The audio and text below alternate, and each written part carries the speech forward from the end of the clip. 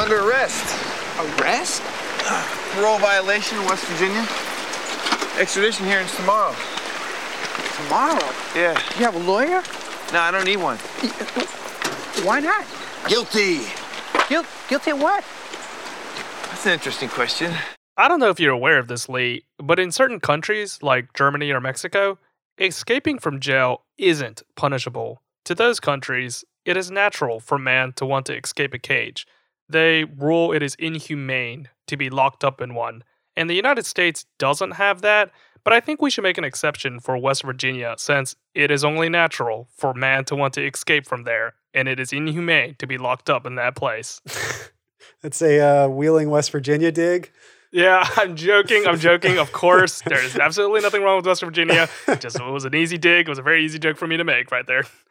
But actually, though that might be true, there is, of course, terms and conditions with that little stipulation. So, yes, in Germany or Mexico or any of those other countries, they won't punish you for escaping from jail, but they will punish you for other crimes related from escaping from jail. So let's say you broke the prison bars in order to escape, they charge you with property damage. Let's say you don't, harm anything. Let's say you get out scot-free, but you're wearing the prison uniform. They'll charge you with theft. It is virtually impossible to escape from prison, but not break one of the other laws. So they'll still get you that way. Yeah, like I guess those other offenses aren't as heavy, aren't as punishable, but still the fact remains you're not going to be breaking any law for fleeing prison, but it's just going to be virtually impossible for you to do that without, breaking some kind of law. Stealing some clothes, exactly. Breaking some bars. Yeah. So that opening soundbite was Chris Stevens talking with his brother, Bernard, and he mentions that he's under arrest. But is this what arrest looks like? Can you be under arrest and just collecting your things at home? Yeah, absolutely. I think that it happens more often than you think. I've never been arrested before. I'm not saying that I speak from personal experience or anything, but it's not as dramatic as the movies make it out to be. Like, you could be served like a warrant for arrest and be like, all right, you got to show up like on this date. Like, it's relatively soon, but not all of the times they haul you off in cuffs and put you into the paddy wagon. Interesting. So you can be under arrest, but not jailed. Yeah, but it's not like days at a time or anything like that from what I've seen. Oh, so you mean like in Chris's instance, he's like, arrested, but still roaming free for like days at a time? No, he's not roaming free for days at a time. Like, he's got like a few hours before they haul him off into the slammer. Well, he's never pictured behind bars in this episode. Hold on. What are we talking about, Charles? Okay. So what we're talking about is Northern Exposure. It's a 1990 CBS television sitcom series. My name is Charles. This is my co-host, Lee. And together, we overanalyze Northern Exposure. We like to get into the nitty-gritty of it, try to find some further meaning beyond the words right there. That's right. In every episode, we try to introduce the show to someone new, sort of a fresh perspective, and sort of get that out of context take on the episode. Now, Charles, every episode that we watch is the first time for you. Like, this is your first time watching this show. Of course, you've been watching up to this point. So you've seen like 3+ seasons of this show. But this is a new one for you. This episode is called Crime and Punishment. And it's the 10th episode of the 4th season of Northern Exposure. The original air date was December 14th, 1992. It was directed by Rob Thompson, who directed a lot of pivotal episodes of Northern Exposure, I guess you could say. Spring Break, for instance, Burning Down the House, Sicily, that's just to name a few. And it was written by Jeff Melvoin, who wrote Dateline Sicily and Democracy in America. And of course, he'll go on to write more episodes of this show. But Crime and Punishment, what do you think, Charles? Yeah, so this is the second time that they mentioned Crime and Punishment. I believe they mentioned it in the episode Sicily, right there. Same writer, it's yeah. named after. Yeah, same director, not the same writer. Oh, that's right. Sorry, Rob Thompson was the director. Okay. Obviously named after the Fyodor Dostoevsky novel right there. I've never actually read it, but before this recording, I read the SparkNotes version very quickly. Yeah, have you read Crime and... I haven't. No, I have not read it myself, but give us that SparkNotes. Okay, I'm going to go through the extreme abridged version right here. Please do not email me if I miss out any details on here. Basically, there's a man in Russia. He kills someone. He doesn't confess to the crime. Kind of feels guilty about it. Some people suspect that he is the murderer, but they can't have foolproof evidence that he committed it.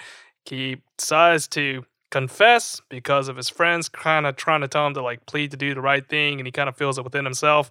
So he goes to the police station, confesses to his crime, and instead of getting the full, what is that thing called? Like sentence? Whenever you get hit with like like get full hit with the charge? full book. Oh, yeah. Gets slammed with like the full book right there. He gets a reduced sentence of like 8 years of hard labor in Siberia because his other friends vouch for him and say like he's a good man and it doesn't reflect who he is, so you shouldn't throw him there for life. And that's basically Crime and Punishment. Yeah, I mean, just the words crime and punishment and that synopsis that you gave, I can see a lot of similarities with what we watched here in this episode. You know, Chris struggling with his past that's caught up to him, and he's got a pretty calm approach to all this throughout pretty much the whole episode. He's just seen it as karma coming back, and it's like now's the time when he's got to pay. So kind of willingly submits to this to the law, maybe I should say. But well, this episode it kind of follows like a one track plot line. There's definitely some things going on with like Ruth Ann as sort of a subplot, and the visiting judge who comes to hear Chris's case this episode. But pretty much the entire episode is narrowly focused on Chris's trial, I guess you could say. Yeah, and I think that's for the better. I don't think that he should have had any other plots to distract our attention from this. I think it's a really interesting one, and obviously there's a lot of subtext, a lot of themes that you can play with this. So they went all in on this plotline, and I really appreciate it. But yeah, like you said, there are small little paths in this episode. Like, for instance, one of the neat little tidbits that I caught was that Maggie is in a book club, and they were reading Edith Wharton's House of Mirth. House of Mirth is a novel that's about like a 29-year-old woman that wants to marry, but finds that her marriage situations are getting fewer and fewer as the passage of time goes on. So perfectly fitting for Maggie O'Connell, who just recently turned 30 at the beginning of this season. And she's, that episode was a lot about her reconciling with her past relationships. But I can totally see her trying to find a partner. You know, that book sounds perfect for Maggie O'Connell.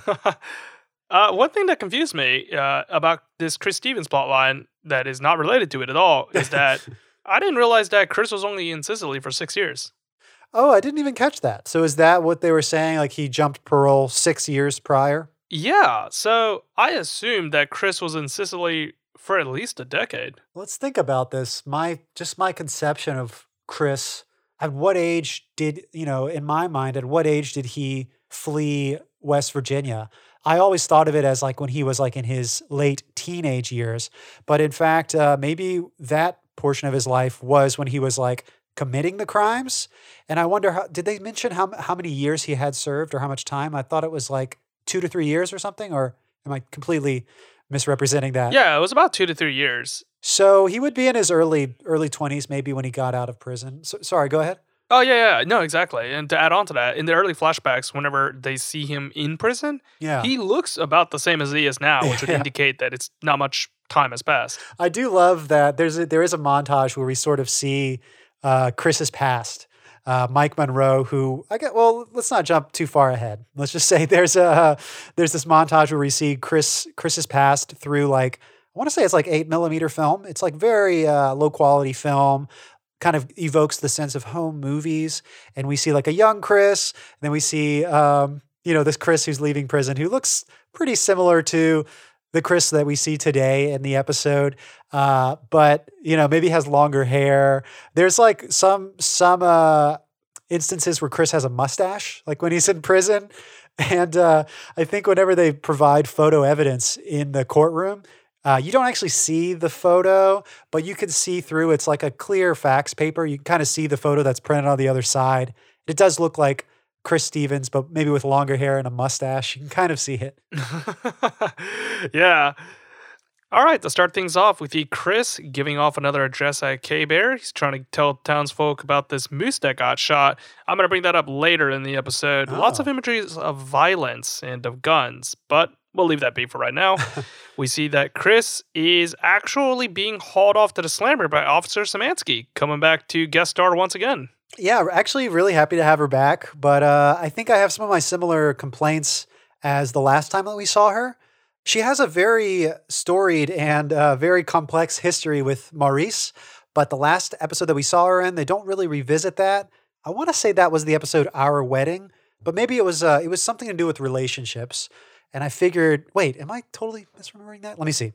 Okay, yeah, it was Our Wedding in season 3, and I remember watching that episode. You know, it had been some time since we had seen Barbara Szymanski, and I just didn't think they gave her a fair shake in that episode. She didn't have a whole lot to do, and it's the same in this episode. Like, she definitely serves a great purpose for the plot, but there's even a scene where Maurice is talking with Holling at the Brick, and they're across the room from Szymanski, who's just eating food, and you know, it seems like something's about to open up, like maybe Maurice and Szymanski will get another scene together, but it doesn't really, you know, Szymanski doesn't have any sort of character turns or anything. She's just sort of there to serve the function of apprehending this criminal, maybe. Yeah, I completely agree with you. It didn't have to be Officer Szymanski at all. Like, they could have introduced a minor character that had the same lines as Officer Szymanski, Right. honestly. It could have been the same exact person. And all you had to twist on Maurice's word is look at this person. You know what? Yeah, you know what? They could have kept the exact same words. Yeah. Honestly, Well, we would have filled in the holes. Yeah, what he does say about that's in that scene about Szymanski is he's like, look at her. She's sitting there eating food here, having a meal, not even reacting to the chaos that she's like brought upon this town by trying to remove Chris Stevens, who we see throughout this episode has had such a profound effect on Cicely. Maurice can't believe that she is unaffected by, you know, her actions. Like, her actions are taking that away from the town. She feels no guilt or remorse. But yeah, I don't know. Maybe it's a good thing that she's here. Maybe this is sort of some breadcrumbs. Like, she's going to appear again soon in this season. I sure hope that she comes back. Maybe this is a lead up to more Szymanski episodes. Well, I guess you could make an argument that she is the face of law and order, and it always has to uphold despite whoever it is that committed the crime. So if we brought in a minor character that we had never seen before, we wouldn't feel the full effects of the quote-unquote law and order, Yeah. because we would associate her to be like, oh, she's one of the good guys. Wait, why is she arresting Chris Stevens? Oh, it's because you have to follow the law. So maybe it has that impact. Yeah, and just the economy of that character. It's like a quick image that we know. When we see Szymanski, if we've been following the show, we understand like what to expect and what that means, that sort of respect for the law. So yeah, we can applaud that. You know, it has mostly a like more of a plotty function, but we get it really quickly just because we're familiar with this character and her image. Right. So Yeah. I take back my words previously. No. Let's cross our fingers for some more Szymanski, Maurice development in later episodes.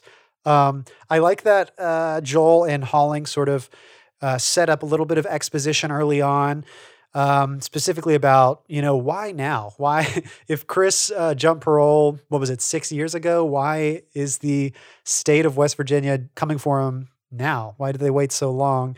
Holling's excuse is a judge only comes to Cicely like once in a blue moon. They don't really, as we know, there is no law enforcement in Cicely. Szymanski is sort of like a traveling, visiting police officer. She's not always there. And it turns out judges don't really come around. And on top of that, Holling says like it's, less holding costs, if they just send a police officer to arrest Chris right before the judge is about to come through town.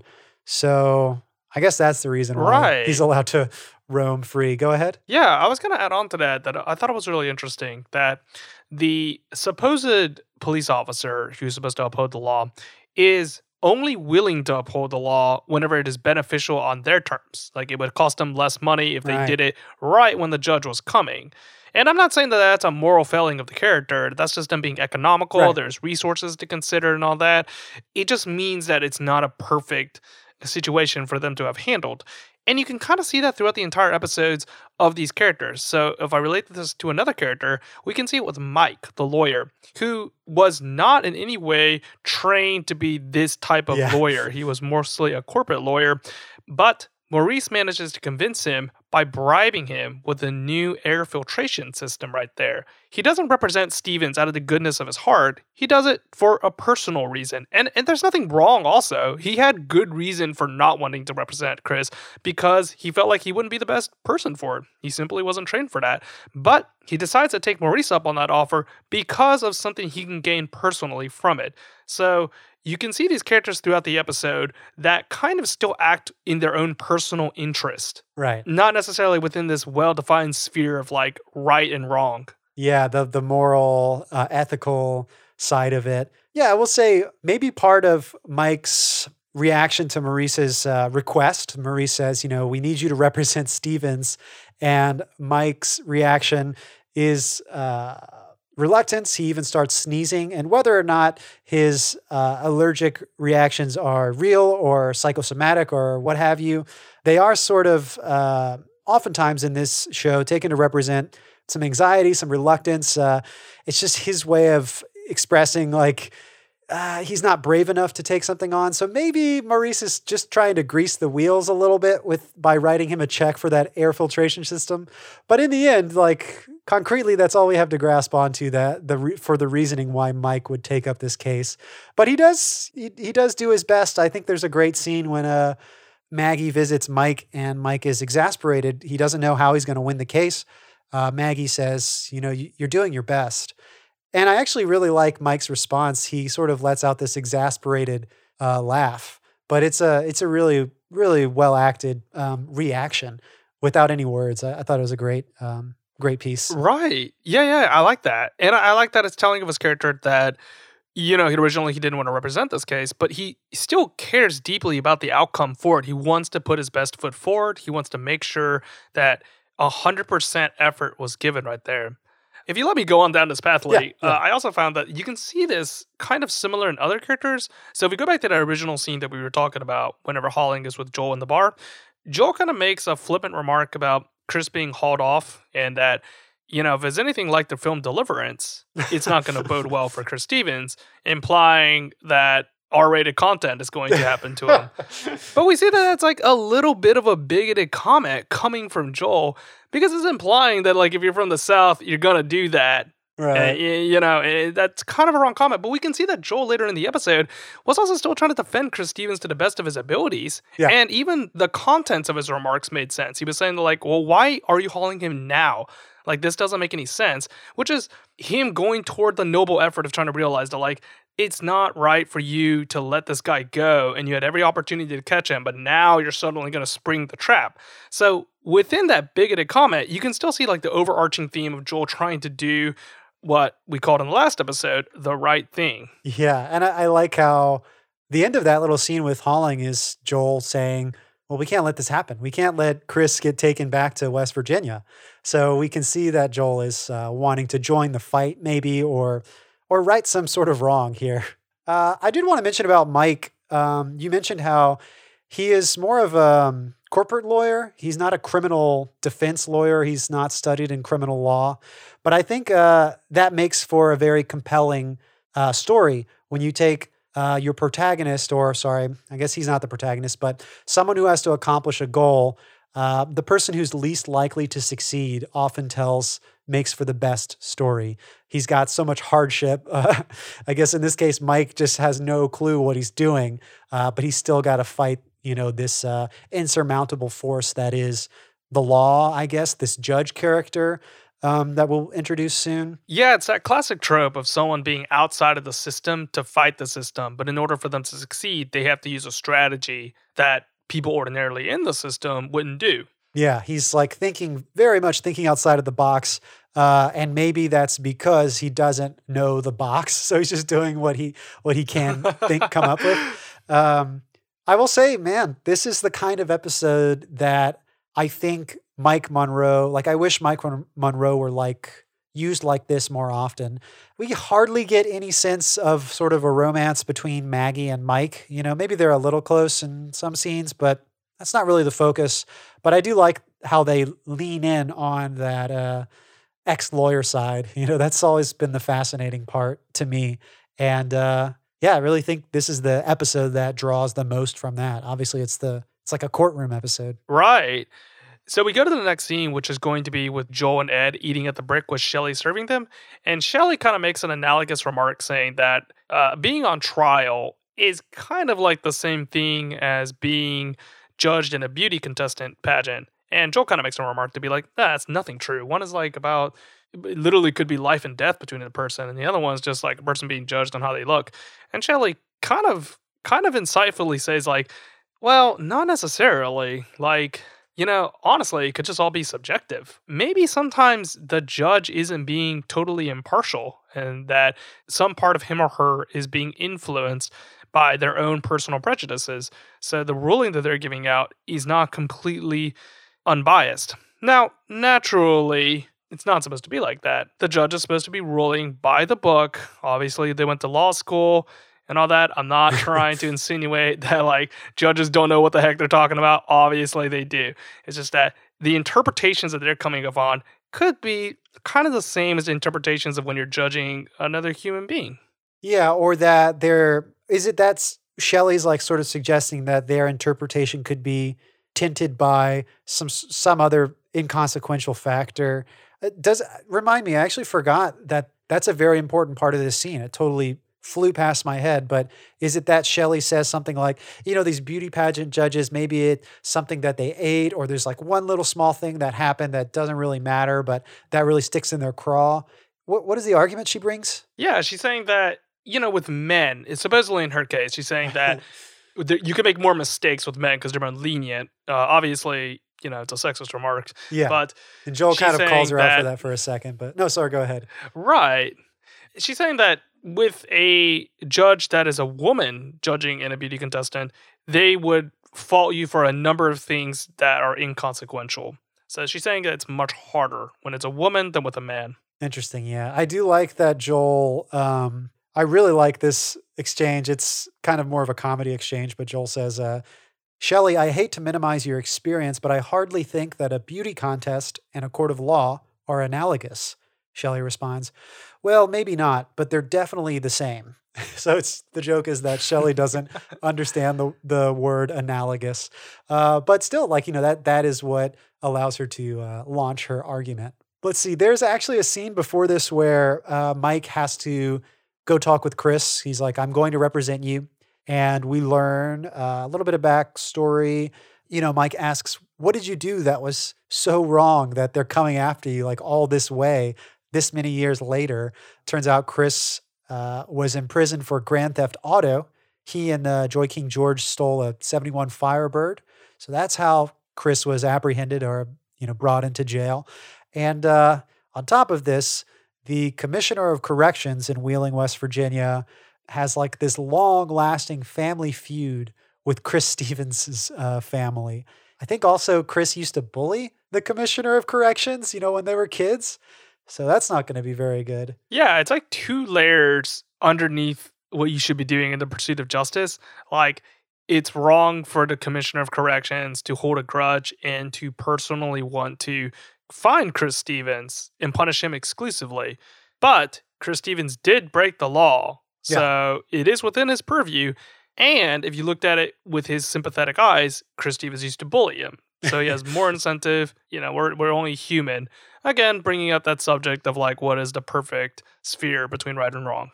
Right. Again, I think Chris has a very zen state in a lot of this. And I like how a lot of these scenes end in that almost like introspective feeling. For instance, this scene with Mike, we learned that Chris just he has like hardly any chance that he's going to win this case. I think Mike explains pretty much like the first thing he says, like all that the prosecution has to do is prove that Chris is the same person that's on the warrant. And that's it. That's the case closed, So even after this bleak outlook, the scene ends with Chris and Mike. They're kind of seated, looking out towards nature, this beautiful background, and a bird flies by, and Chris is like, "Oh, hey, look, there's a ptarmigan over there by that old log down there." It's just very relaxed state, even though this news. Man, that subtext. Yeah, and there's again like the scene with Bernard, the opening bite that we opened with. At the end of that scene, it's sort of this very calm, like Chris gives Bernard this smile, just looking at his brother and his brother's new fishing rod. It's he's just a very Zen-like guy, I guess, in this circumstance. Yeah, I guess if I was looking deeper into the analysis of this, it is, oh my God, hang on, really quickly. Yeah. I was just skipping through the episode. I was just looking through it.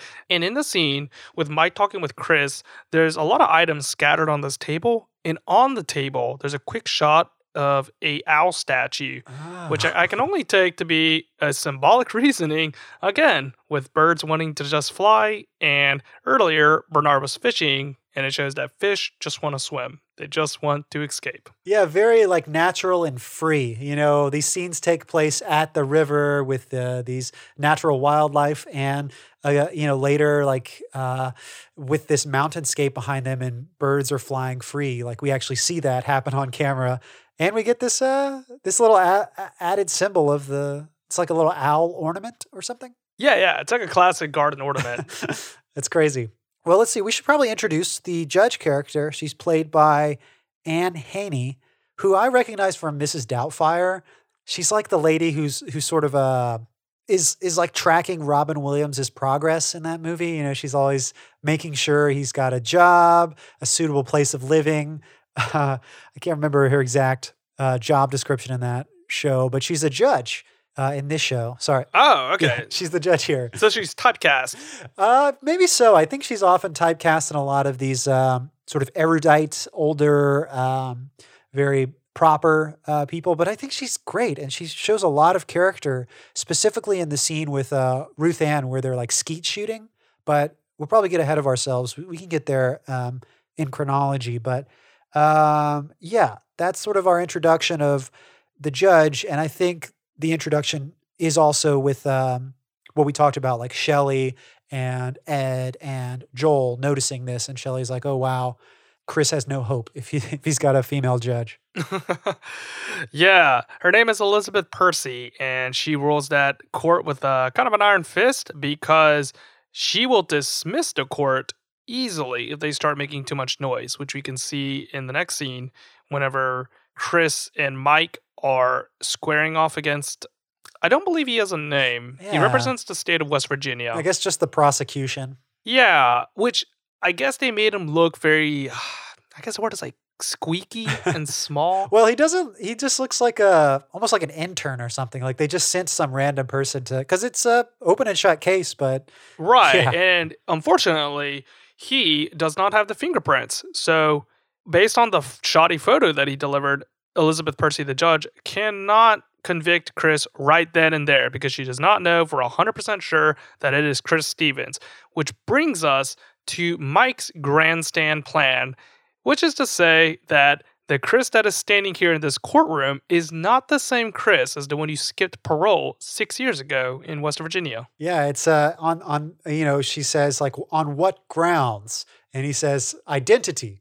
It's a completely different identity, even though it might be the same person. Or it's hard. We're starting to do some mental gymnastics here. If you keep going down this path, which we will. This episode goes there, but I think she even brings up, it's like, this isn't the Supreme Court. This is just, we just need to verify the fingerprints. But, conveniently, that does buy them some time because the prosecution doesn't have that sort of like identification that, holds up in a court of law. They've got time as they're waiting to get these fingerprints. So, yeah, what happens next? Yeah, they have time to kill, which I think is kind of interesting because in the beginning of the episode, in Chris's K-Bear address, he says tempus fugit, which means time flies. Yeah. Yeah, she only grants him this premise because she's pretty much bored, which carries over to the next scene. But before we get to that scene, we see that Chris has a replacement. Yeah. He is using his brother, Bernard. Yeah, Bernard is waxing philosophical on, it's a great monologue, but it's pretty back and forth. There's no absolute truth there, just a lot of musings. And I think this has happened before, specifically with Bernard, where he brings up a question and he looks at both sides, but doesn't offer a particular answer. He just proposes the question. But I think it was about the law, right? What do you remember what he says? Yeah. It's something very loquacious that impresses Maurice. Right. So he's basically saying that at the time, whenever you create laws, you would think that they're carved in stone. But because of the passage of time and the way that our cultures change and our understanding of people change, the laws will have to change as well. So it is actually mostly written in water. And that was his musings on the air. And, obviously plays throughout the episode. They didn't just say that for random. Yeah. But yeah, the main takeaway from the scene is that Maurice is impressed by Bernard. Yeah, and that is paid off later in the episode where Maurice, in fact, they have like Shelley throws a going away party for Chris, so everyone gets to say goodbye because the next day he's probably going to get convicted. Well, Maurice finds Bernard and offers him the job as Chris's replacement. Which, wow, that's a scene in itself. We'll get there. Let's wait till we get there. Let's keep going chronologically. I like the next scene. Chris goes to Mike in like his office. I'm not really actually sure where this takes place, but he goes into an office room with Mike, who's kind of digging through some papers, and Chris says, "Look, hold up. If I'm not the Chris Stevens named in the warrant, who am I?" I think it's an interesting philosophical question. And Mike says, that's a good question. Maybe you should figure that out before we have to meet back up in the courtroom. And then I go actually ahead. like that. Yeah. I love that because it's played for a great laugh where he says, you might want to think about that. And it's well within the confines of the character, Mike, to say it like that and to deliver it like that. Yeah. It's great. Finally, we're starting to understand why Mike Monroe maybe is placed here. Hopefully the show stays true to this. I'm digging this Mike Monroe, the usage of his character in this way. The very same scene, Maggie enters and Mike tasks her with the job of like flying to Anchorage real fast, check the library, see if there's anything about, he says, any case sightings related to identity, which we find out later turns up as a wash mostly. She says she finds a lot about, what does she say? Personality? She finds a lot about DNA. DNA. Oh, yeah. She says you can find one on multiple personality disorders cases, right, but not one on multiple identity cases. And she also references that like maybe in some of these court cases, DNA isn't admissible evidence, but then Mike makes a rebuttal to saying like, well, that just means like the methodology wasn't solid, but that doesn't go into the core of what we're trying to talk about here. Right. Well, the next scene would be Judge Percy in Ruth Ann's store trying to browse some books, some literature. And it turns out, while she is ruling the court with an iron fist during her free time, she enjoys like a romance novel, I think it's interesting. Ruth Ann first offers some suggestions. She says the latest Toni Morrison, which I think at the time, 1992, I was trying to figure out what book might she be referencing. There is a Toni Morrison novel that came out in 92. It's called Jazz. Though if that book wasn't released until towards the end of the year, maybe they're referring to her previous novel, Beloved. Though this episode came out in December, so it's very likely, it's the end of 92. So she's probably talking about Jazz. Sorry, I don't know why I'm focused on like what book. They could have just said, I wanted them to say the title, but she just says the latest Toni Morrison. And this begins sort of the friendship and dialogue that happens between Ruth Ann and Judge Percy throughout the episode. Right. Like you said, Ruth Ann tries to suggest to her some hard-hitting books, Toni Morrison, Ann Tyler, Jane Smiley, and the judge doesn't really want to read those types of novel. In fact, she is looking for more lighter romance novels, like you said. And the one that Ruth Ann recommends is Judith Krantz. She is a New York Times bestseller known for codifying the new subgenre of romance novels known as the bonk busters, or sex and shopping novels. And I kind of like this scene because you would think that with a judge that's this hardened, she would also read very serious fiction, but No, she just wants to do casual readings that others might dismiss as lesser mediums to read. I like that it's not necessarily true and that there's nothing wrong with reading those novels. And Ruth Ann even admits that they're good novels too. Yeah. We know that Ruth Ann is a very well-read individual, but even she partakes in those. She doesn't find any fault with that. And I think that's really nice of the episode to address. Yeah, and it's a very easy way for them to connect and sort of, they share similar interests. They're probably going to be good friends. And yeah, like you said, I think it's a brilliant, a wonderful subplot for this episode to try to represent the character of this judge, not just as this institution or this plot function, but we get to see sort of the duality of this character and the struggles that might happen if you're, if just a more complex character. You're not just like there to serve the plot function. I really enjoyed it. And again, I think she's she plays a great part in her character. There's also a throwaway line that you might think is a throwaway, but I actually think there's a deeper meaning behind it. At the end of the scene, to button it all up, Elizabeth Percy asks Ruth Ann that she's trying to buy something for her grandson, I believe, and he's really young, like 6 or 7. And she asks Ruth Ann for advice. And Ruth Ann says, "Oh, well, I got like slingshots, bazookas, water pistols in the back. Boys love that stuff." And I think it's really interesting that she's using, what would you call those types of things? Something that shoots another object. Like there's a term for firearms. Firearms? Yeah, but even firearms. Then a bazooka isn't really like projectile weapons. Bazooka a firearm. Ranged weapons, projectile weapons, ballistics. I don't know. Yes, that is a better term for it. I think it's very interesting that she brings up ballistics once again. Yeah, well, so tell me about that, because you were kind of tapping into this, but that's true. You were mentioning, I think earlier in the episode, the way it opens, they're talking about killing this deer, maybe. Then we have these weapons here. What's that about? Yeah, so I'm going to skip forward a little bit ahead, but I'm going to try to tie it all together. Yeah. But yeah, there's lots of talks of violence in this episode, and particularly with guns. So in the beginning, you were saying they were talking about the moose that's being shot. Ruth Ann and Elizabeth also go skeet shooting, which they're firing off at discs. Chris talks about his grandpa shooting a member of the Miller family in the neck. Oh, yeah. And at the end of the episode, Elizabeth Percy, the judge, says that the defense has run out of bullets. So there's lots of imageries about guns. But it's being compared to the crime of Chris just leaving parole, which is a victimless crime. The only thing that you have to compare to it is that he just broke the law, but he didn't kill anybody, unlike what the firearms are doing in these cases that are destroying physically another thing, whereas Chris is just destroying just an abstract concept of justice.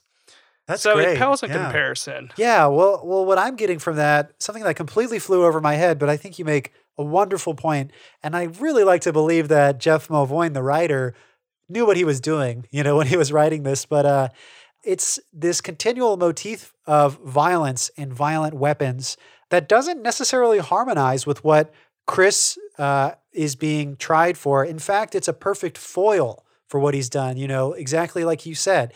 He's not being tried for any violent crime.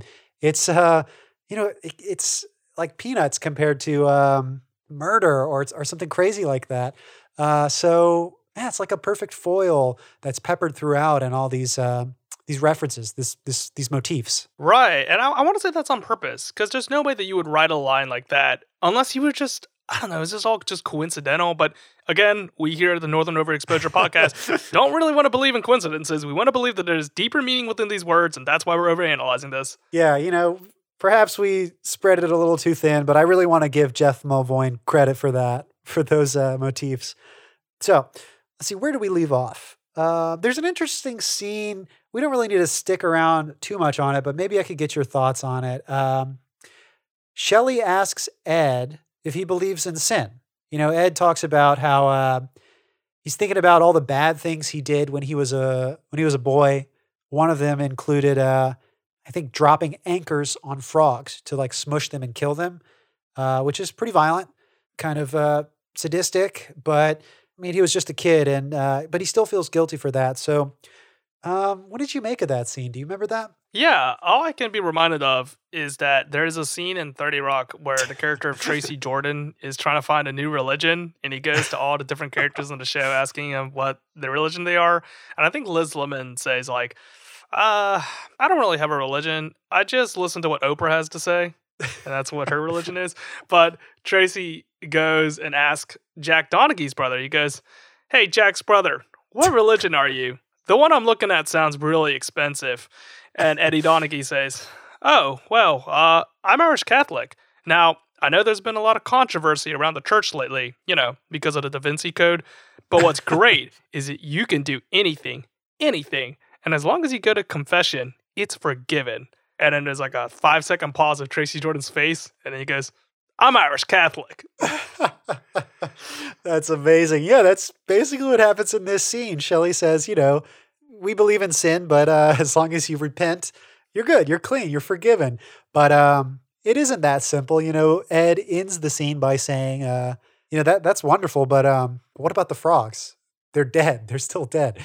I think Shelley writes it off. She says, "Well, they're probably in froggy heaven. They're okay." But whatever. Yeah, that was a interesting little addition. I could have easily seen that being like maybe a deleted scene, but pretty cool, pretty interesting. I can see it as being, I can see it as being kind of like a commentary on the death penalty maybe, and trying to apply it to Christianity or trying to be a Catholic and coming to terms with that. Maybe that's kind of the direction they wanted to go in. But I mean, it's not like Chris's crime is going to warrant the death penalty in any way. Like that's kind of like a side, very, very far away related. Right. It's less focused to the main plot, but I guess they had enough time, and I'm not disappointed that it was included. I'm glad that they didn't cut it, I guess I could say. But anyway, let's see. Charles, what should we talk about? Should we talk about the scene with Ruth Ann and Judge Percy skeet shooting? Or hang on. Yeah, go ahead. I want to talk about this fun quasi-montage scene in the courtroom where they drag in all the witnesses of Sicily and they espouse Chris's good deeds. It's pretty cool. I mean, it's also, in a way, like a clip show without clips. They reference episodes that actually happened. Like, this isn't out of nowhere. They could be replaying footage from lost episodes. In fact, they directly quote some past episodes, but yeah, go ahead. Yeah, so the scene plays out with them. Like you said, they're referencing past episodes of Chris's good deeds. We use Shelley, we have Holling, and then at the end, I love this, they have Joel playing like an expert witness of the brain. Like he's trying to explain that like there's no real well-defined concept of personality in the scientific community. And Joel's just like he's not an expert in this field. He's just like a regular doctor, but he got called in as an expert. Dude, Joel would be so mad at you if you like argued his credentials. He's like, "I'm a medical doctor from Columbia." It's like, of course I know the human brain. Like, I'm not a dullard or anything. But yeah, you're true. He's not like a brain scientist. But And the prop that he has, he brings in like it's like a chart, an easel. Right? Yeah, easel with a chart, diagram. and in large lettering it says the brain, and then there's a brain. Like we couldn't tell that was the brain. Yeah, it's like, are you sure that's big enough? Like it's gonna read on camera? It's the brain. Yeah. And it doesn't have any bearing on it because all it does is like label the parts of the brain. Like, in no way would help you explain the concept of Theseus's ship. Yeah, identity, splitting apart. Yeah, we do talk about Rene Descartes, the mind-body dualism, and Ghost in the Machine. The thing I boiled down here is Joel's line, "From a medical perspective, no one can say what constitutes personal identity or how or why that identity might change over time." And I guess that's the whole boiled down essence of what Mike is trying to demonstrate here with this testimony. Yeah, Mike is kind of grasping at straws because right after that happens, he starts going on a lecture about a super common topic debated, which is, nurture versus nature, which has been going on for centuries. And the judge shuts him off. She's like, "I draw the line at a lecture in Psychology 101. And, it kind of makes sense. Like, if you were someone outside of your area and you were having to argue in that area, you would try to find, like, all sorts of things that you could grasp very quickly, but on an elementary level. So Mike would only have a very surface level understanding of all this talks of identity. And it would make sense that he would just try to grandstand on these. Yeah, like the Psychology 101 in this case. This is also, I believe, the part where we get that 8mm home movie montage. We see Chris, as a boy, sort of grew up with his uncles, his two uncles, and his mom. And as for the, following the canon of the show, Chris's dad was a traveling salesman who, obviously had another family on the side, which explains Bernard Stevens, his brother. I still think it's funny that, the Chris Stevens in the penitentiary reading Walt Whitman has like long hair and the mustache. Like that's we got to make Chris look younger. Put a mustache on him. So Shelley throws a going away party. Marilyn brings burritos. I'm just looking at my notes. I think it's cute that she asks for Chris's autograph. That's nice. Oh, this is pretty cool. I'd actually never heard of this piece of literature before, but I want to say Chris is talking to Joel about Billy Budd, which is like an unfinished novella by Herman Melville. Do you remember this? Yeah, he's talking about this novel that has a captain accidentally killing a member of his crew, and the member was a very unscrupulous, morally corrupt individual.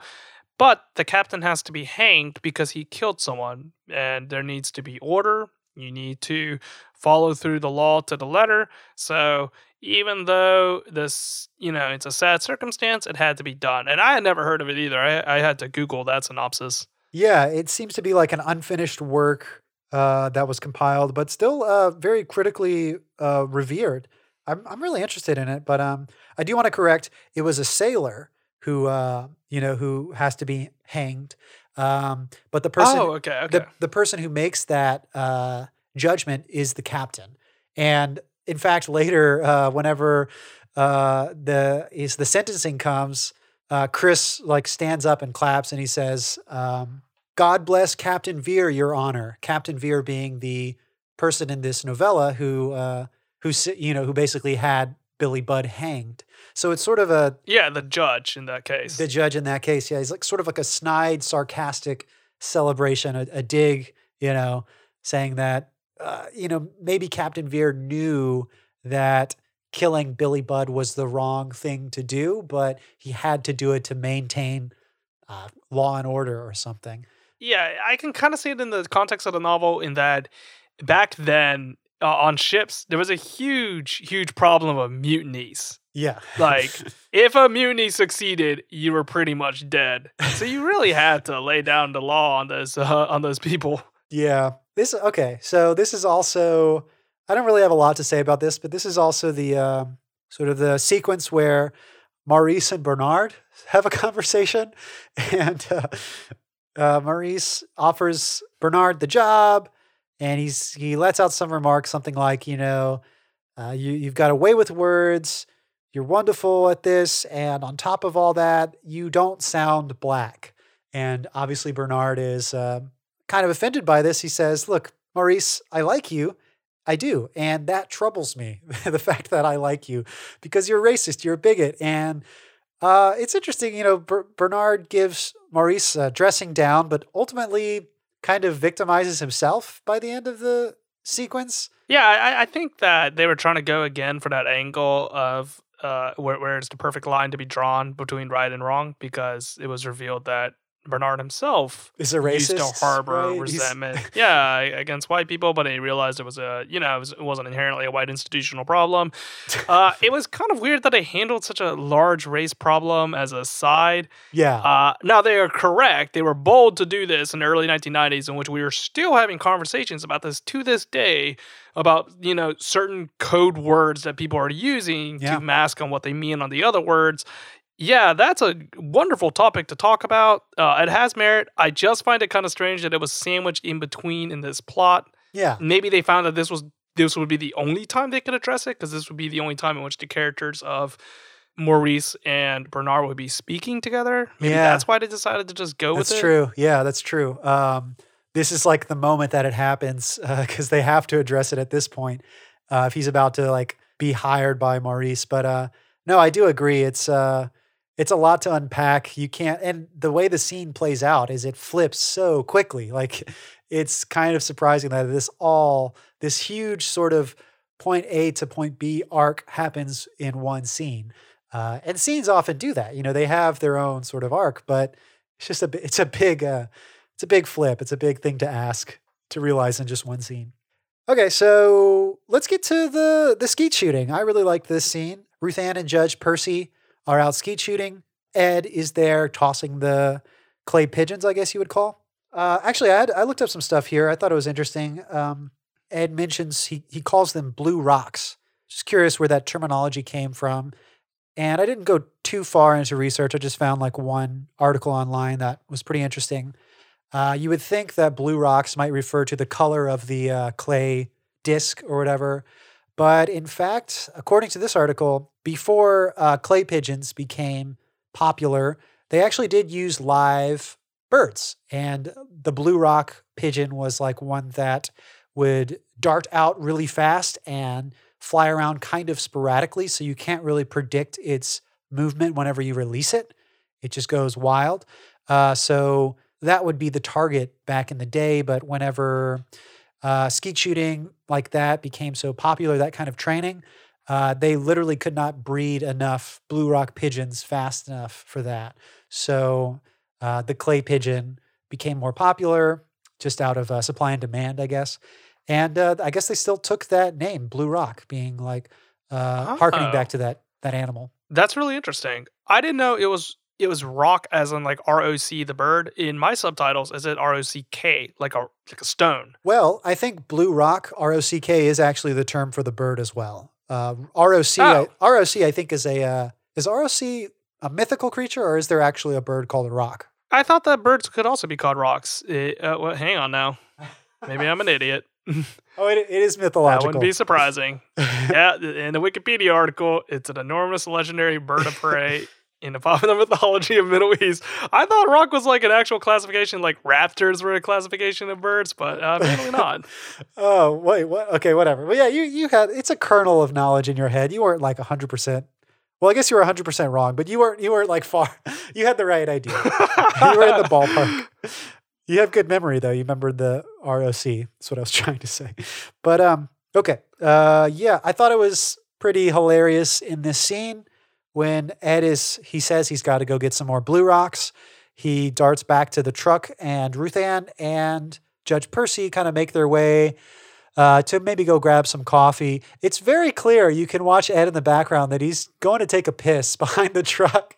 And I mean, it's very clear because he's framed in between Ruth Ann and Judge Percy. Like Ruth Ann, I think, is on the left, Percy's on the right, and in the background in the center, you can see Ed peeing.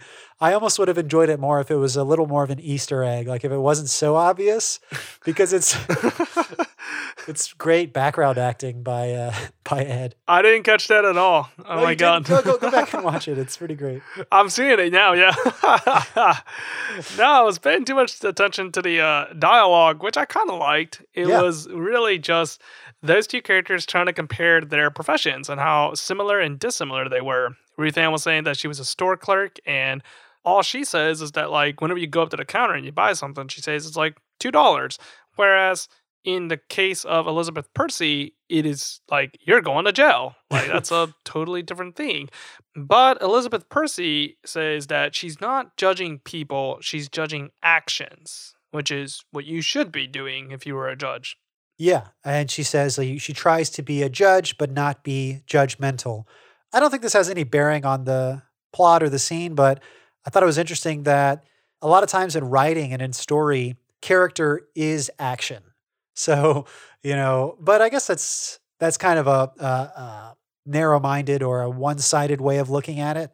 So what Judge Percy says here still flies. She's not judging the people, but their actions. That's what draws the sentencing, I guess. All right, so following this along, we go to the next scene, which is Mike, Bernard, and Chris outside of Chris's place, and they're kind of talking about what their next strategy needs to be because they're starting to run out of plans. And that is where Mike gets the idea that he might need to put Chris onto the stand. But Chris is kind of a free-willing individual, kind of doesn't like making plans. So he tells him, like, I don't really know what I'm going to say when I get up there. And that's where Bernard tries to say, like, well, you should, like, draw up, like, a strategy in order to succeed. And Chris is kind of against the idea because he's saying, like, well, hang on now. If I'm trying to win, then I'm going to use any methodology I can to win, which might include distorting the truth. But in order to get there, up into that stand, I have to tell the truth. Yeah. So he's stuck in this conundrum. Yeah. In this scene, they, Mike and Bernard try to explain to Chris that, you're not lying by preparing your testimony. I like the way, I think it's Bernard who says it. I like the way he puts it. He says, there are different ways of telling the truth. You should have it rehearsed just to make sure you're not going to say the wrong thing that could not represent you correctly. It's not that you're lying. You just don't want to have anything used against you that would not reflect your innocence or what have you. And as you're saying, Charles, this does evolve into, it's brought under a spotlight whenever Chris has to take that, is it called taking an oath? Whenever you swear to tell the truth? Yeah. Mm-hmm. So, it kind of breaks apart in that moment. He can't, Szymanski holds up the, Bible or whatever, and he's got to take that vow or oath. And what does Chris say? It's kind of like what you were saying. Like he's going to use any method, even if it's subconscious, to try to preserve his freedom. Of course, he's going to try to tell the truth, but how do you tell the truth? Is there... So go ahead. Yeah, I think this is like a really interesting topic in that I want to relate it into something that is not related, but the themes of it are. So, for example, for like a job interview or for online dating, you try to present your best self. As Bernard says, you put your best foot forward. But is that really your true self right there? So, for example, let's use like online dating, for example. You would choose and curate the best pictures of yourself that you can find. And you would make sure that the bio says everything that you wanted to say, and it's all clean and snappy and nice. And these pictures are meant to be snapshots of quote-unquote you. But you're choosing what pictures to show to other individuals in order to show what your best foot forward is. But is that really a true representation of what yourself is? And I think that kind of relates to what Chris is trying to say is like, I don't know, man. Like, I don't know if like me going out there and trying to put my best foot forward is the right play because I did commit this crime. Like, I can't spin it otherwise. That is who I am. Yeah, he says, is that the whole truth? The idea of what you're saying, Charles, what you put forth in your job interview or dating profile. He says, it's a piece of the truth, certainly not the whole enchilada. Let me play the soundbite. Raise your right hand. Do you swear to tell the truth, the whole truth, and nothing but the truth, so help you God? Mr. Stevens, is there a problem? Well, Your Honor, I may have a conflict of interest here. Would you care to elaborate? I can't swear to tell the whole truth. I mean, when push comes to shove, I'd just as soon not go to jail, and I don't think I can keep that from influencing my testimony if only at the subconscious level. You see, Mike and I, we've been over what I'm supposed to say, and I gotta tell you, it's pretty persuasive stuff, but is it the whole truth? It's a slice of truth, a morsel, a refraction. It's a piece of the pie, certainly not the whole enchilada. And now that I'm thinking about it, I don't think I can tell the whole truth about anything. That's a pretty heavy burden because we all just see the world through this little distorted piece of Coke bottle. Is there such a thing as objective truth? I wonder. Don't you? It is a conundrum, Mr. Stevens. I like evoking the image of the Coke bottle right there because the Coke bottle is going to be made of glass. And of course, it's a very easy symbolism to use in that glass refracts and that based on the angle of what you're looking at light, your perception might change. And it's a really easy one to make, but I always fall for it every single time. Yeah, it's a great symbol there. Ultimately, the judge, has to respect that Chris cannot give testimony if he does not take that oath. That's just like this time-honored legal tradition requirement, for him to take the stand. But I do love throughout this entire episode, there's some really great courtroom talk, dialogue, The judge tells Chris, in view of your extraordinary candor, I grant you the opportunity to make a brief statement in your own defense, blah, blah, blah. It's not on the official record, but Chris's statement is a quote from Carl Jung. Well, I think Carl Jung put it best, Your Honor. We should not pretend to understand the world only by intellect. We apprehend it just as much by feeling. Therefore, the judgment of the intellect is at best only the half of truth, and must, if it be honest, come to an understanding of its own inadequacy. So I think this quote ties in with a lot of themes in this episode about truth, about identity, a lot of these philosophical questions that are raised. And ultimately, I think this this quote fits with their argument. You know, if their argument's going to win the case, it will only win because it's not necessarily logical. You know, it's kind of outside of the box. It has its own logic, but as we said before, it's operating outside of out of the box of what would normally proceed in this kind of courtroom case. Yeah, it's succinct, it gets to the point across, and it makes the judge have to call for a recess right there. Which leads us to the next scene of Chris and Bernard being in K-Bear, kind of taking in calls, feeling out what the public is feeling about it, which, from what we can surmise, the public is on Chris's side right there.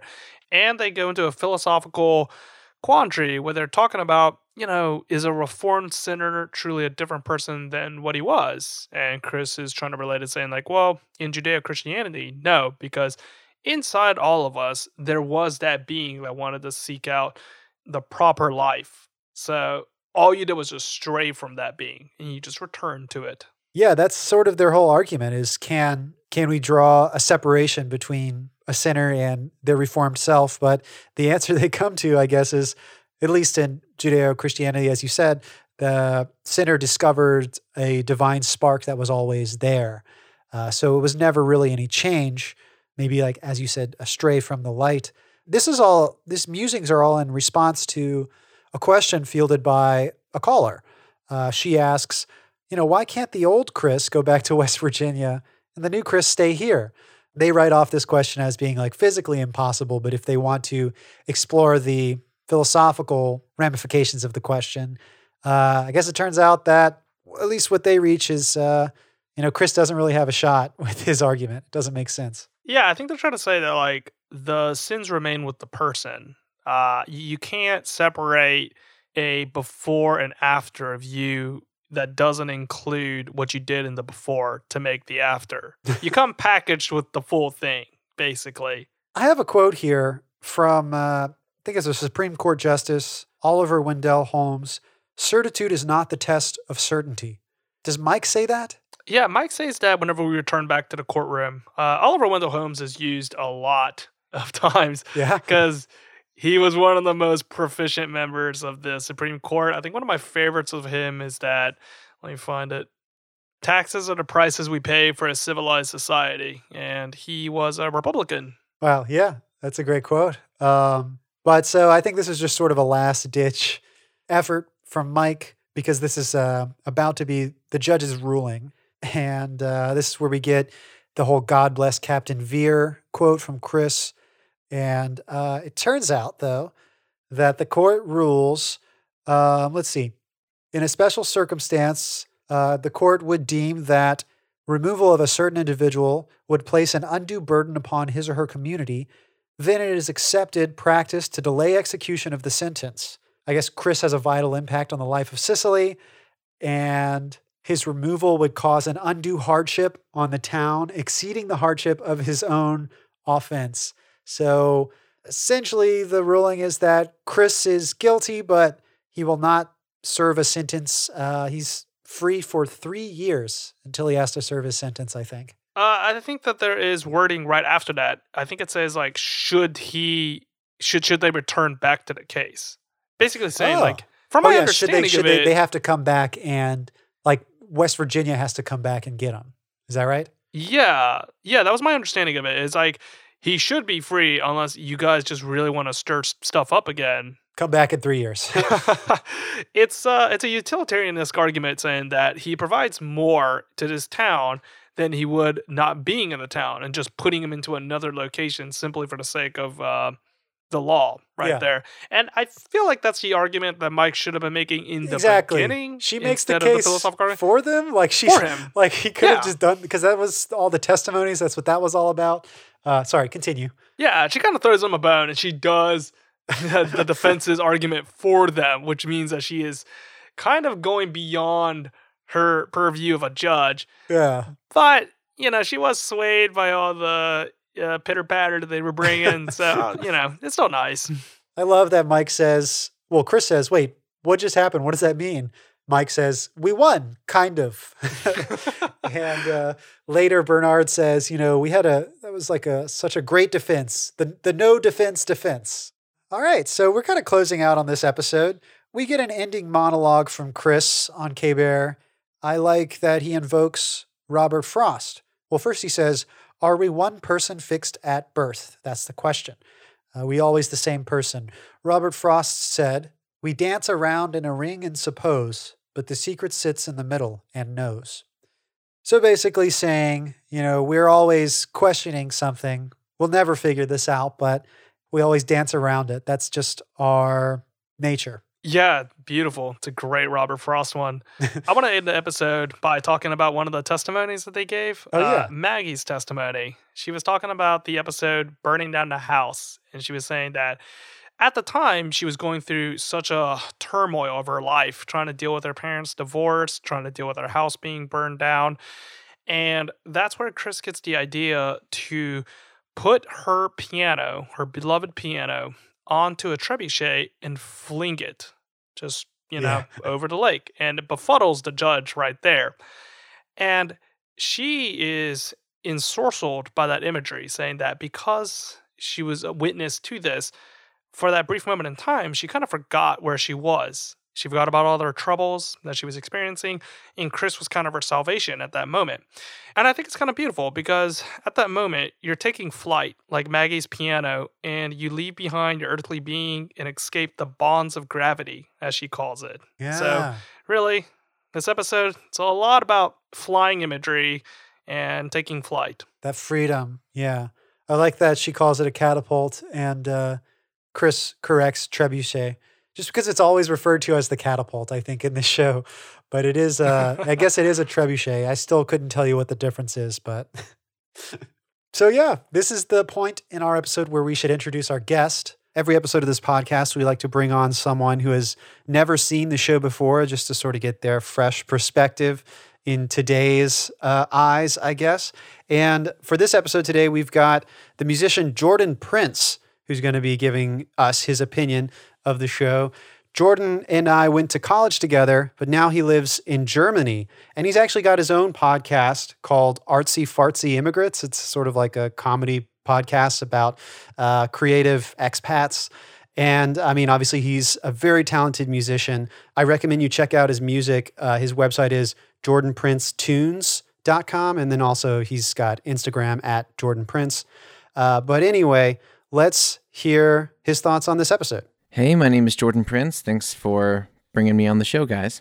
I started the episode, and you should know that I don't know anything about this TV show. I never saw it. I had a note that I wrote down where I said, this reminds me of the kind of show that just lingered on my TV as a kid, like stuff that I didn't pay attention to, but I recognized like the flow and the style. But I started the episode, and the very first thing I thought was like, oh, Aiden Shaw is a radio DJ. That's cool. And then I was like, oh no, he's getting arrested. I thought, so, okay, what is the deal with this theme music? Because I think it's so wildly left field and completely takes you out of, like, it forces you to not take anything seriously, which is funny because the show is like has a lot of drama in it, a lot of heart in it. At first, I thought if maybe we were in Canada, I was like, Northern Exposure. Oh no, he's getting extradited to America, but they were in Alaska. So, and they really all came together. They really teamed up to save the DJ. So I thought that was kind of funny. Like, wow, he seems important. I recognized a lot of the actors. Like, of course, I said Aiden Shaw from Sex and the City, but also there's what's his name? Oh, Anthony Edwards. I realized that I recognized him, but I had to Google him because I was like, I know this guy's face. He plays Mr. Monroe, the lawyer. And I was like, I know this guy. but it wasn't from his 8 years on ER. It wasn't from his, Emmy-nominated performance. It was from Zodiac. That's why I know him. But anyway, I wrote down that I actually really like the acting, and I recognize so many people who went on to do other cool things. It's just that the dialogue is kind of cheesy. I wrote that Bernard's speech on the air about how the law is written in water, kind of flowing in and out as time changes. I was like, okay, that's oddly beautiful. That's kind of nuanced. But the town is just so perfect and caring. It's too idealistic. It's like someone's fantasy. And I wrote down, okay, so it's like a small town comedy drama where everyone gets involved with everyone's business. And then I wrote down also, what kind of warrant case is this anyway? Because they're so involved with just this guy because he, took a car in West Virginia 6 years ago. It's like, well, just deal with it, dude. But everyone is way too intelligent collectively. Like they're all supposed to know this 17th century philosophy. They're just like, dualism, of course. Yes, go on. I couldn't buy that at all. I was like, what is this guy talking about? Anyway, I wrote down that the story arcs and the character revelations are just like super easy on the nose, but there is something so damn charming about this show. I actually think that I would watch it again. I would watch another episode. I wrote that Chris's need for purity is so outdated that it makes me not like him, I do like this line, though. Sometimes you got to do something bad just to know you're alive. I was like, all right, okay, I can support that. Chris's speech about whole truth makes me roll my eyes so hard they might get stuck. No one would ever allow that kind of speech in a courtroom or sympathize with it. I realized I would never listen to their radio show. It's so pretentious. When Chris and Bernard are together talking about like the corporeal realm or whatever, I really got angry with them. But then I realized that the listener also got confused. They were like, did this answer your question? And she was like, I guess. I like that because I thought, okay, they're not taking themselves too seriously. But finally, I do love the vernacular of this episode because I wonder where this kind of creative language went to. I don't see it so much in today's television, but the way the judge spoke, and Chris annoyed me a lot, but just the way the whole group kind of used really interesting, beautiful, more complex terms for things than we have today. And I felt very dumb watching it. I was like, this is really like tasty language. I want to just drink this in. But there was a nice final monologue. And then this crazy music comes back and just obliterates the mood. But in general, I liked it. I think I'd watch another one. And super weird. So thanks for having me. Okay, when you said JordanPrinceTunes.com, I was thinking like, oh, he didn't get the Jordan Prince domain name. Like he had to add an additional letter, to get the thing. And then I was like, wait a second, is my name like, does that have a domain? And I just typed it in. And it links to like this, it's an unsecured network right here. And it's written in Chinese in some of it, and it looks and appears to be like on an SOS site. It's like a computer programming site or something. I'm kind of disappointed my name links to that and not something much more cooler. Yeah, I just looked up mine. It seems like says the domain has been registered, and maybe it's just I think it's just someone like holding the domain, not really using it for anything because it's got like buy FIFA coins. Watch live streaming video, OnlyFans. Well,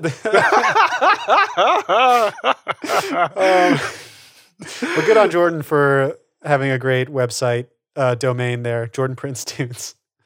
All right, so let's get back into Jordan's commentary right here. So Jordan is saying that this is the type of television show that lingered on his TV, which is a great imagery to have when you're a child, whenever you just leave the television on, and it would probably bleed into it because it was those old CRTVs that weighed like a ton, and you didn't pay the electric bill, so you didn't care, you just left the TV on. That's a really great imagery right there. Yeah, that glow. And it's like that feeling of I remember when I was a kid, any adult TV show, just at least from my memory, it's like it was impossible for me to concentrate on, just maybe because it was attention deficit or whatever. Like I was bored unless it was cartoons or flashy.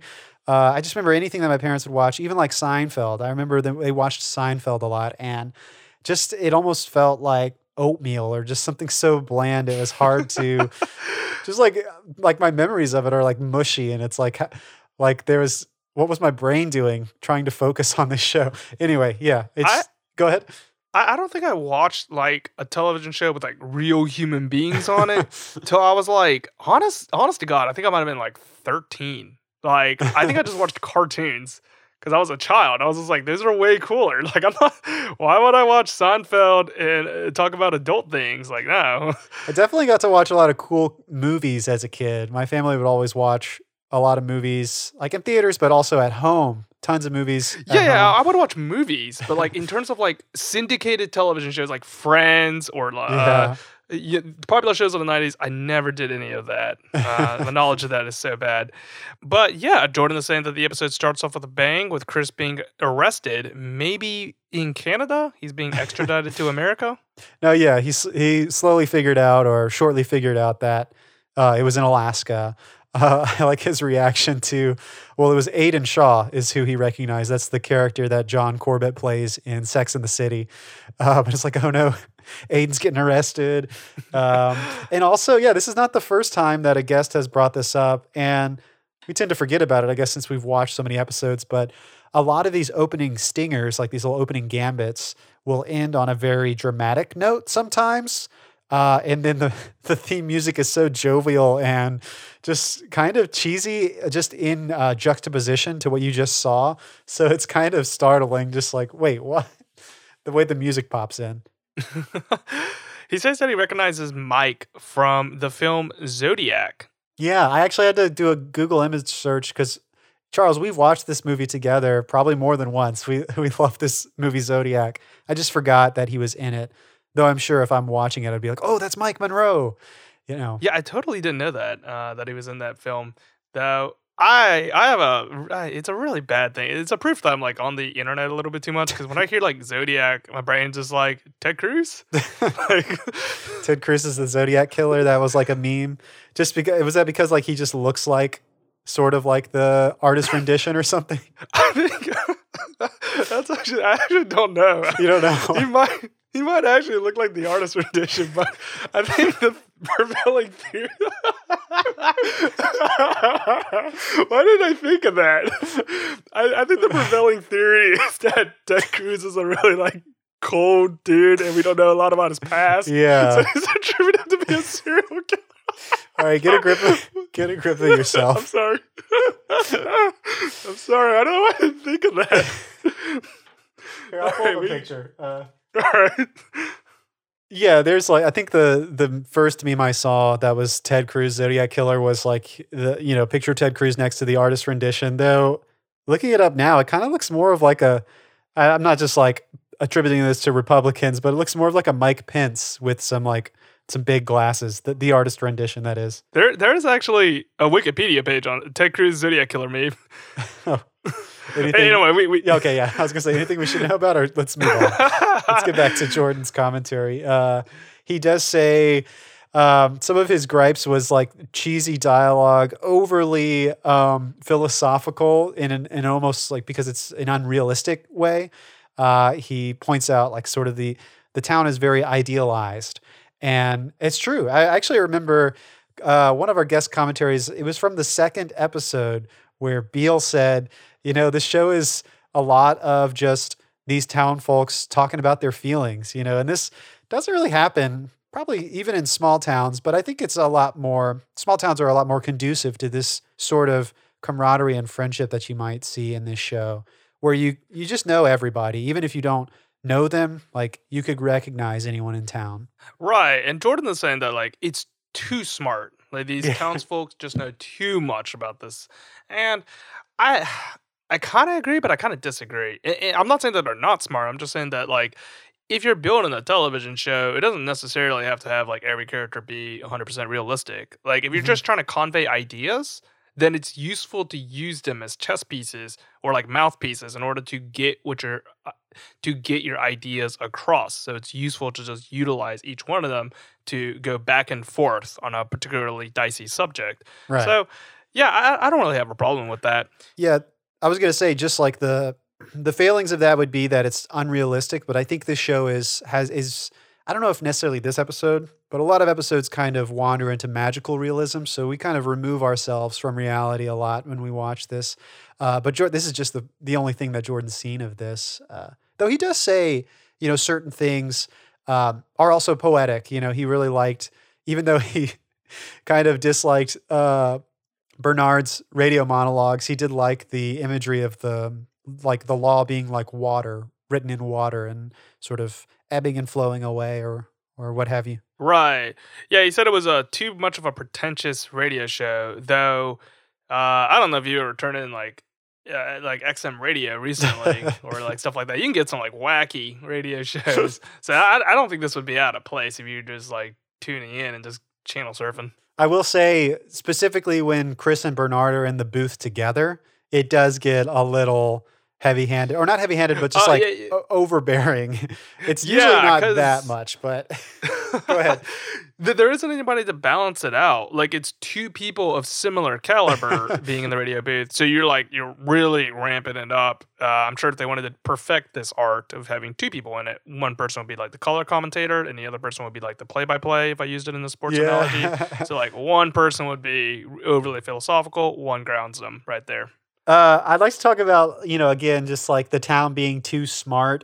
This idea of in the courtroom, everyone's just familiar with Rene Descartes and just piggybacking on these ideas, which obviously, is probably not something in just normal conversation. We are in a courtroom, but anyway, like normal characters may not have all this versed knowledge in Rene Descartes and these philosophers. But I think this sort of communal knowledge, intelligence is often played at. It's played at often. Like this happens often, but usually for comedic effect. Like there's the episode, The Russian Flu in the first season where the entire town is suspecting some weird like Russian conspiracy, and just normal woodsman country folk are talking about perestroika and glasnost, and just like they seem to be so well versed in Soviet history or some politics. Yeah. Well, I like it in this episode. Effect. Sorry, go ahead. Right. I like it in this episode because the judge is not immune to what they're saying. Like she understands it, but she's also an outsider and she realizes like this has no bearing on the court case whatsoever. So what you're saying is pretty, but of little substance. And I like that. So you can have these incredibly intelligent, well-read townsfolk, but the judge will always throw it out, and that's what brings it back down to reality. Yeah, and the reason that they're able to go on so long, at least the way the writers set it up for this episode, is because the judge is waiting on some evidence, so they've just got nothing better to do, though the judge will call recess from time to time in this episode. Yeah, Jordan also says, while, it can be overbearing in its philosophical musings, the show doesn't take itself too seriously. It's smart enough to have, for instance, that radio caller. They ask her, like, well, does that clear it up for you? She's like, I guess. Like, we ultimately see as the audience that we're just left with more questions, no answers here. I also like that sort of in summation, Jordan was saying this show just made him like take a moment to think, where did all of this creative language go? This show, even when the characters are saying something I don't necessarily agree with, a lot of times some of these monologues are written very well, for a sitcom.